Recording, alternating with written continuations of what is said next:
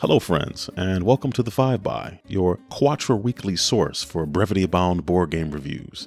In this episode, Raul's going to build an animal sanctuary for points in Nimalia. Jose is going to be out of this world and competing for corporate control over the 4 moons of Jupiter in the Galileo project. John is going to be wigging out with Wolfgang Amadeus Mozart, and if he gets around to it, he'll be completing the Requiem in Lacrimosa. Managing and investing in companies in the 1870s Chicago was going to be Justin's task. Like you do. Lastly, I, Aaron, will partake in something I'm not particularly good at and honestly try to avoid in real life: gardening. But I'll give you my take on it in reference to the board game Gartenbau. This episode was also edited by Sarah. Thanks, Sarah.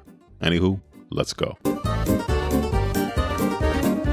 Chicago, Chicago, Chicago, yeah. Man, I love Chicago. I mean, I love games too, but Chicago is where it's at. I'm enamored with a game called City of the Big Shoulders because it's really good, and it combines a lot of the mechanics I love in a game.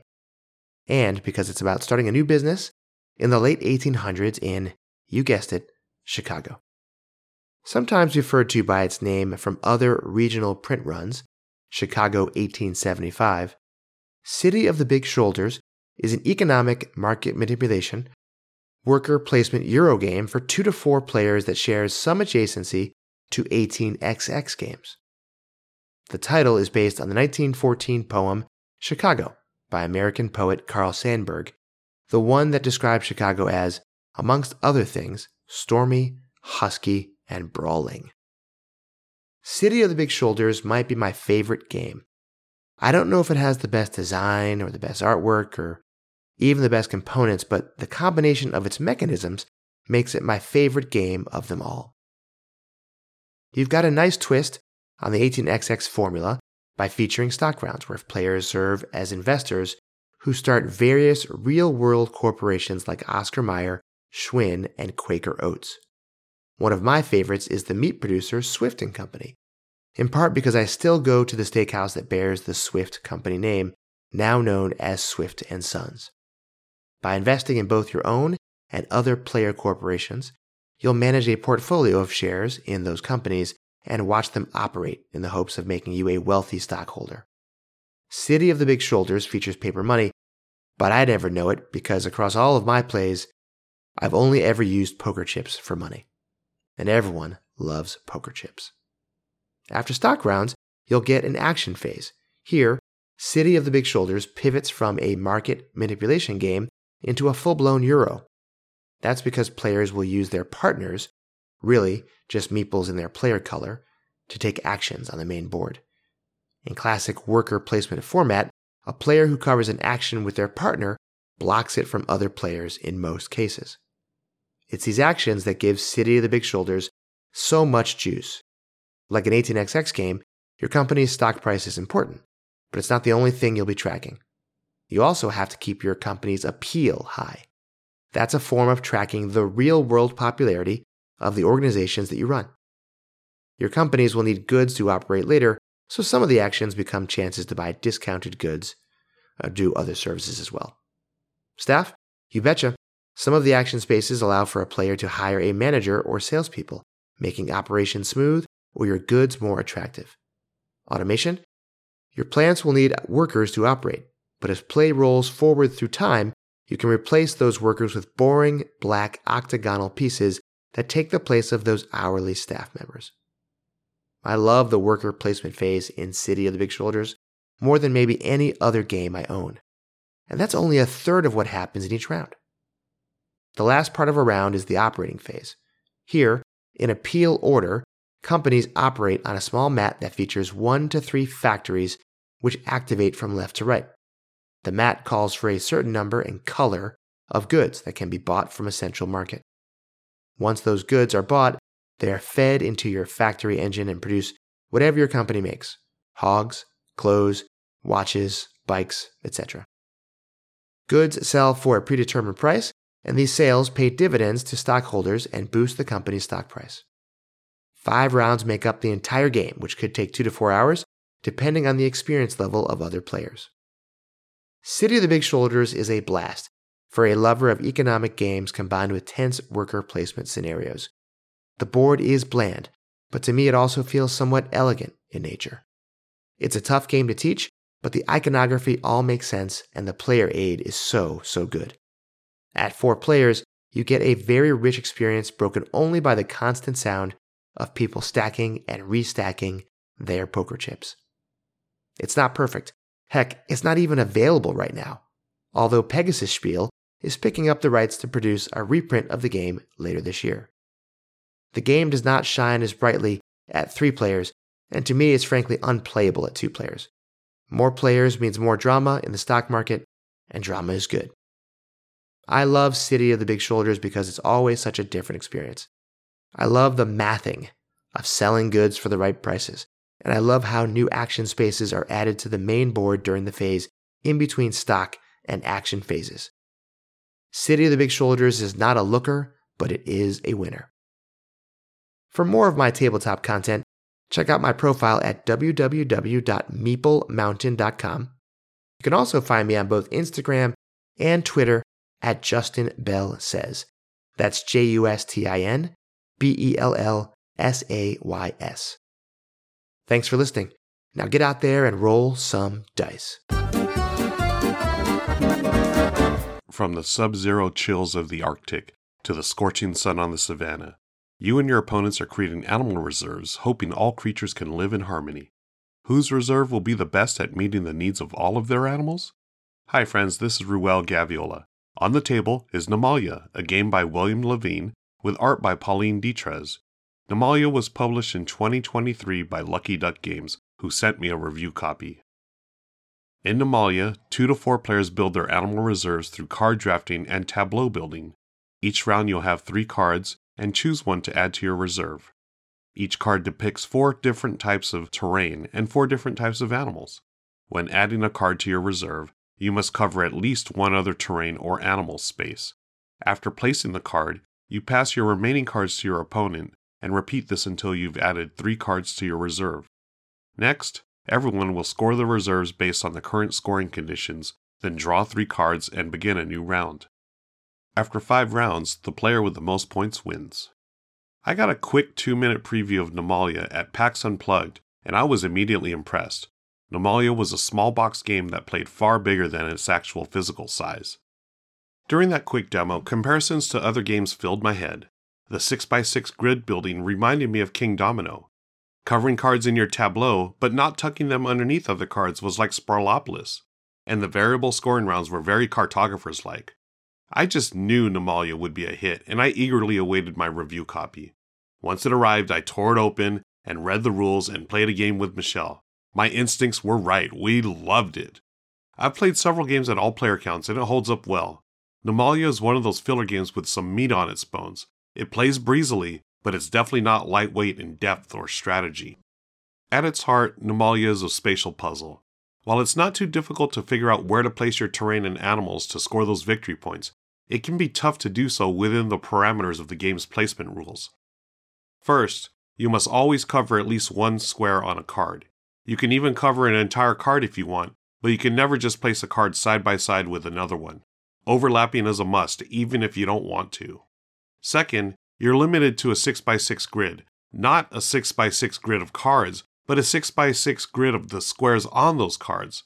Things always seem to get crowded quickly, and this doesn't let up throughout the game. Along with the placement puzzle comes Nimalia's scoring system, which is a clever nod to cartographers. There are 5 scoring objective cards chosen at the start of each game, then each of these will be scored at various points in the game. In the first 3 rounds, you'll score 2 objectives, and then in the final 2 rounds, you'll score 3 of the objectives. Depending on what terrain animal cards you've drafted, you can either work on the current scoring objective, or you can plan for a future one. What I appreciate here is that you can work on the current round's scoring and then find yourself at odds with the other objective for that round. You're not just adding cards to your reserve, counting up the points as you go along. You're actively planning what to do in future rounds, since your choices will affect your ability to score later in the game. It's this neat balancing act that I really enjoy in Nimalia. For example, you are scoring the savanna terrain in this round, so you're lining up all that desert next to each other. But the round might also score giraffes in a way that the more giraffes you have, the fewer points you score. So are you going to lose points for giraffes in order to score your savanna terrain? Or do you just score fewer or even 0 points for the giraffes while hoping to make it up with another animal during the next round? These simple yet sometimes agonizing decisions make Nimalia such a delightful 20-minute game. I absolutely love the straightforward gameplay. Draft a card, place it in your reserve, and then pass your cards. Repeat until 3 cards have been placed, then score. Do this 5 times, and the game is over. Nimalia reminds me that more games need to be as intuitive and streamlined. For new gamers and casual gamers, this is one of the better options for an introduction to modern board games. The drafting mechanism is simple to explain, and the starting scoring objectives are easy to understand, yet offer a good challenge. Once you start playing with the more complex objectives, the full experience of Nimalia opens up. The scoring ranges from a simple count of animals, such as 2 points per gorilla adjacent to a lake, to a more complicated terrain objective that scores 3 points per row that contains all 4 terrain types. Nimalia stays fresh and replayable thanks to the 11 double-sided objective cards that are combined to score in lots of different ways. With its straightforward yet puzzly gameplay, Nimalia is a winner and worthy of being added to your collection of games to travel with. Thanks to Lucky Duck Games for the copy of Nimalia. This has been Ruel Gaviola for the 5x. Thanks for listening. Find me on social media at Ruel Gaviola. That's RuelGaviola.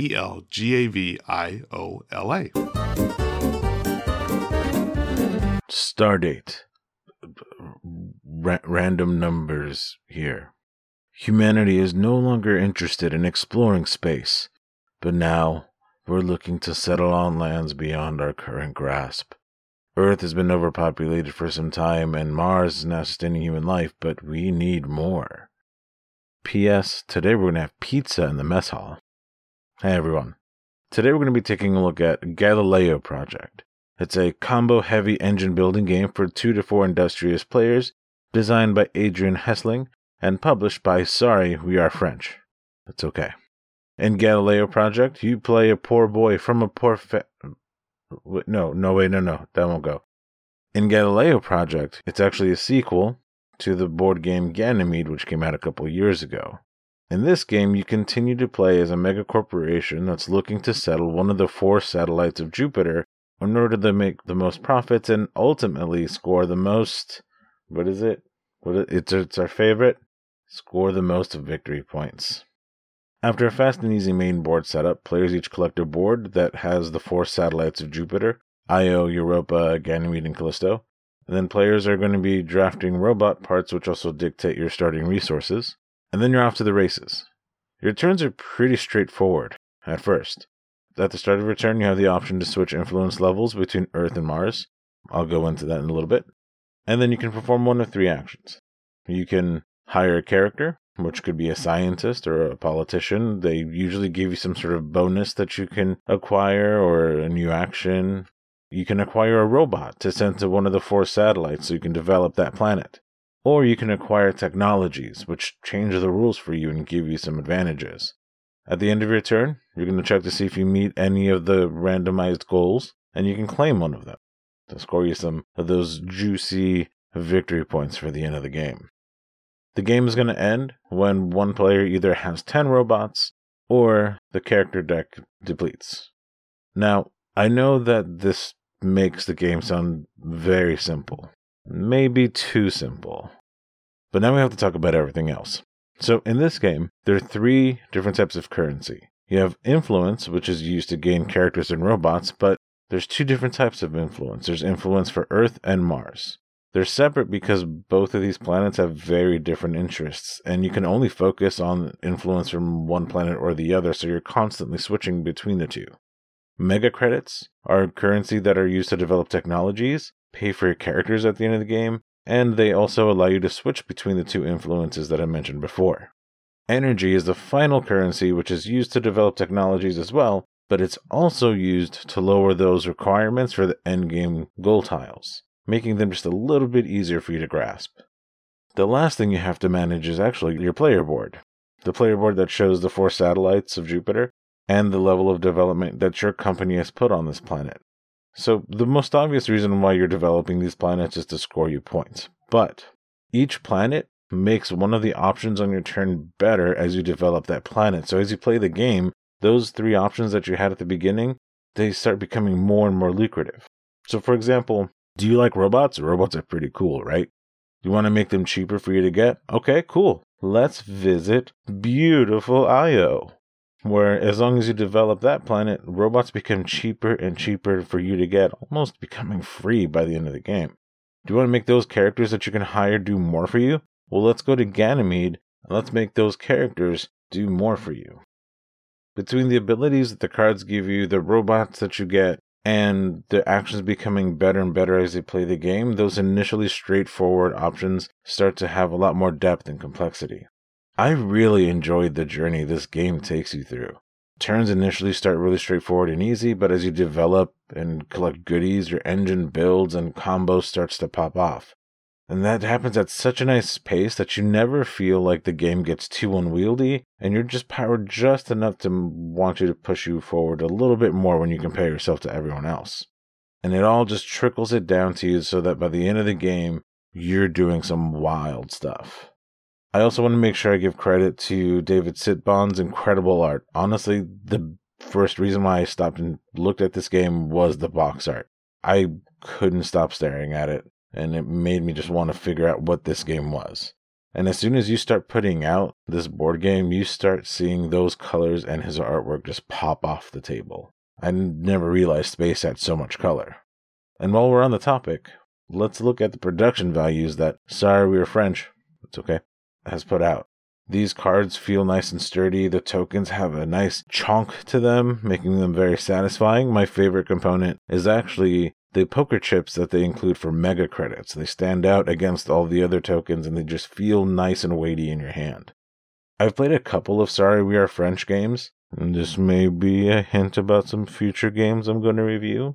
Wink, wink, wink. But they do a great job with the physical components of their games. All of their games feel satisfying just to physically engage with. Now, I know you're saying to yourself, Self, he mentioned that this game is a sequel to Ganymede, and how does that compare? Well, sorry, I can't really answer that question. I've actually never had a chance to play Ganymede. I'm sure it's a fine game, but that never felt like a negative thing. I didn't feel like I was losing anything by not having played Ganymede to begin with. This game gets high praise from me and a definite recommendation. If you're into engine building games with fantastic art, high replayability, and a fairly quick playtime, you need to check this game out. My name is Jose, and you can find me on Instagram at SirBearsworth and on Twitter at SirBearsworth1. Come on and say hi. Let me know what you've been playing. Upon his death at age 34, Wolfgang Amadeus Mozart left an unfinished piece called Requiem. Mozart's widow, Constanza, reached out to his pupils to help complete his final work. Hello, I'm John Gonzalez. Lacrimosa is a board game from publisher De Beer Games. It was designed by Gerard Asensi and Ferran Renalias. It features art by Jared Blando and Enrique Corminas. The game takes on as its theme Constanza's efforts to chronicle Mozart's life through the eyes of his patrons, as well as the task of funding and producing his final work. The game has players take on the roles of Mozart's patrons as they recall their accounts of their travels with Mozart.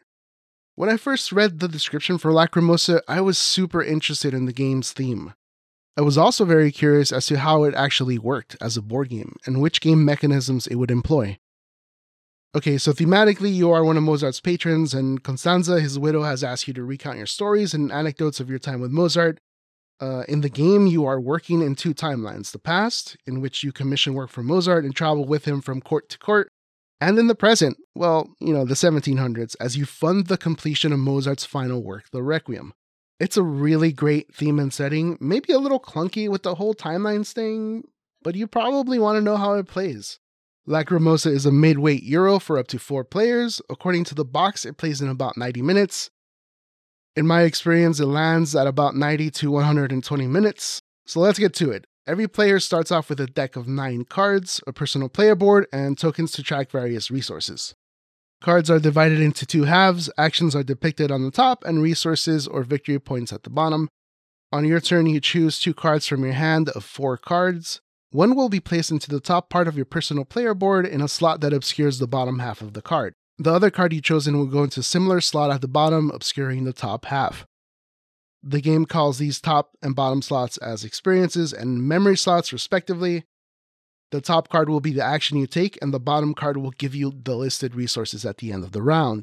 Each player will carry this out 4 times during a round, and there are 5 rounds in the game. There's a lot to cover in this game, and I won't be able to give a full rules breakdown. There's plenty of learn-to-play videos available out there anyway. I would like to focus, however, on the deck building aspect of this game. One of the 5 actions that you can take during your turn is called documenting memories. Essentially, you are adding a card from the available offer of cards to your deck, paying any associated costs, of course. It's an action we've seen countless of times in many games, but in Lacrimosa, you aren't just adding a card to your deck, you're replacing a card. You're using your story card, that's the card that you place at the top of your board, to replace the card that you place at the bottom of your board, the one that's going to gain you some resources at the end of the round. And that card will eventually be shuffled back into your hand. So while this may be called deck building, your deck will always be composed of 9 cards. Maybe we could call it deck sculpting, or better yet, deck composing, deck composition?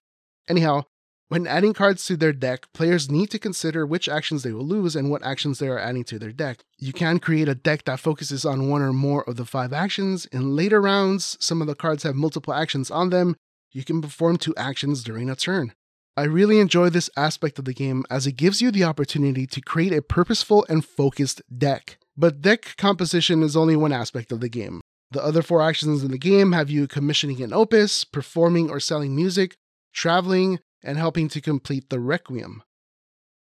These actions translate to buying cards that represent Mozart's works, using the cards to gain victory points and resources, moving around the map on the board, and adding influence for area majority. All of this takes place on a generously sized board that is beautifully illustrated and designed. In fact, the whole production is stunning. From the double-layered player boards to the box art, Lacrimosa is easily one of the best-looking games of 2022.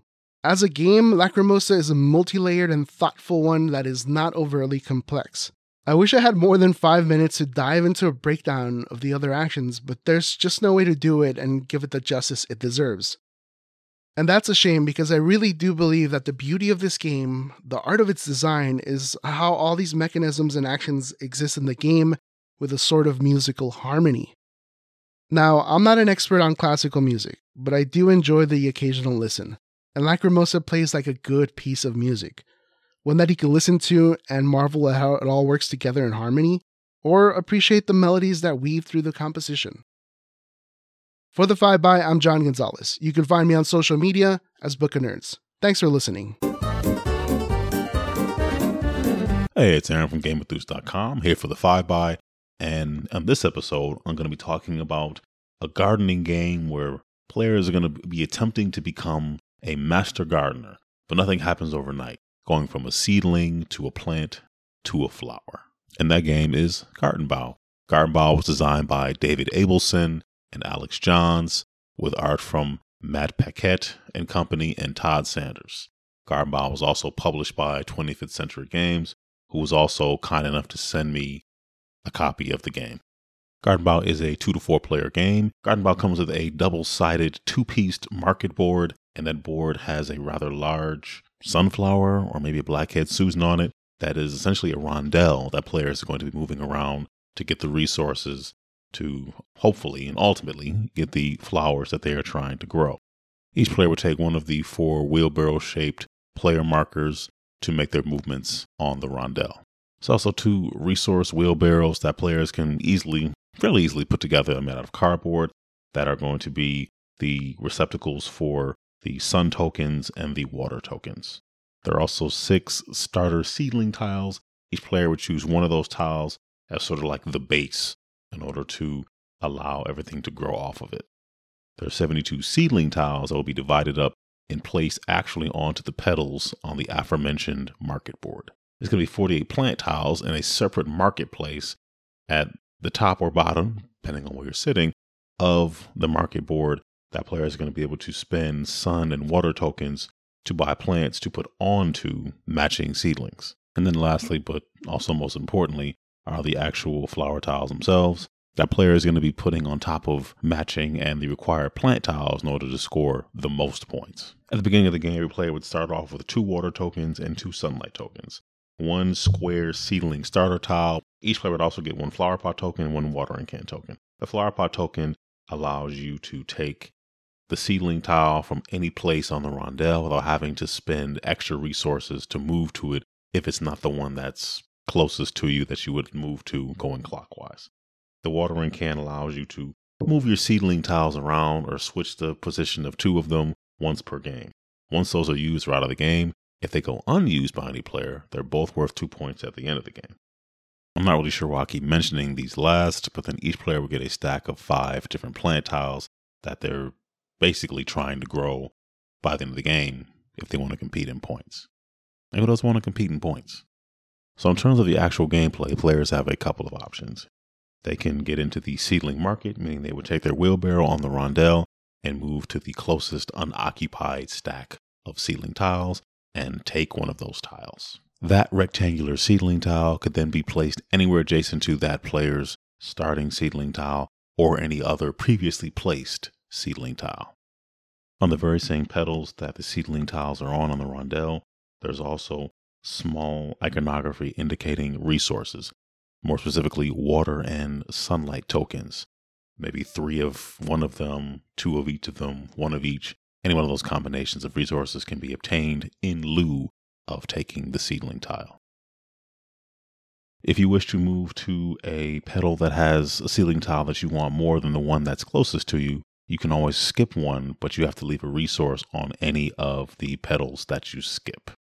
The last 2 options that players have for their turn involve taking your wheelbarrow and placing it onto the yellow or orange circles in between all the petals that have these stacks of seedling tiles. And in that way, you can access the plant marketplace. The plant marketplace consists of 6 separate stacks of plants that can be purchased using water or sunlight tokens that are ultimately going to be placed on top of matching seedlings. So you have to go from seedlings to plants to hopefully flowers. But those are 2 different actions. So by landing on the circle, you can buy something from the plant marketplace. That completes your turn. Also, by landing on the circle, you can also take the flower tiles you already have and put them on top of 2 different plant tiles that meet the requirements for that flower. Once you place a flower tile into your garden, you also get the benefit of gaining any combination of 3 water or sunlight tokens. The end game trigger is when 4 of those stacks of seedling tiles on the rondel are emptied, and everybody would get an even number of turns. So my thoughts. I like Gartenbau. It's a nice game. The components are very nice. It's a very pretty looking game. While I have certainly enjoyed my plays of the game, there have been times where I played and it has been a bit frustrating because if you are not getting the seedling tiles that you need, or if people have bought a lot of the plants in the plant marketplace that you need, you are kind of stuck. You can buy plants and just put them on matching seedlings in order to get some points, in order to get by, but I'm not really sure how that works in the long run. I don't know if you can really do that with enough plants to compensate for not getting the flowers, which are worth a lot more points. That could go for a lot of games where, hey, you either get the cards or you don't. It's all in all, I do enjoy Gartenbau. I would say if you really just dislike flowers and plants, maybe stay away. But if not, like a little tableau kind of building, a little bit of a spatial puzzle, trying to figure out how you can get the right seedlings to match up to get the plants on them, then to get the flowers on them, I recommend Gartenbau. It's pretty fun. Which, once again, was sent to me by 25th Century Games. Anyway, I'm Aaron from GameReviews.com. This has been the 5 by. Thank you for listening. Thank you for listening to me. Take care, stay safe, and be blessed. You've been listening to The 5 by, your monthly source for board game reviews. Follow us on Twitter at 5bygames. Like us on Facebook at facebook.com/5bygames. Join our BGG Guild number 2810. Listen to us on Apple Podcasts, Stitcher, Google Play, or wherever you get your favorite podcasts. And check out our website at 5bygames.com. If you like what we do here or want to support our work, visit our Patreon page at patreon.com/5bygames. Thanks for listening. For more shows like this, check out the Goonhammer Media Network. More info at media.goonhammer.com.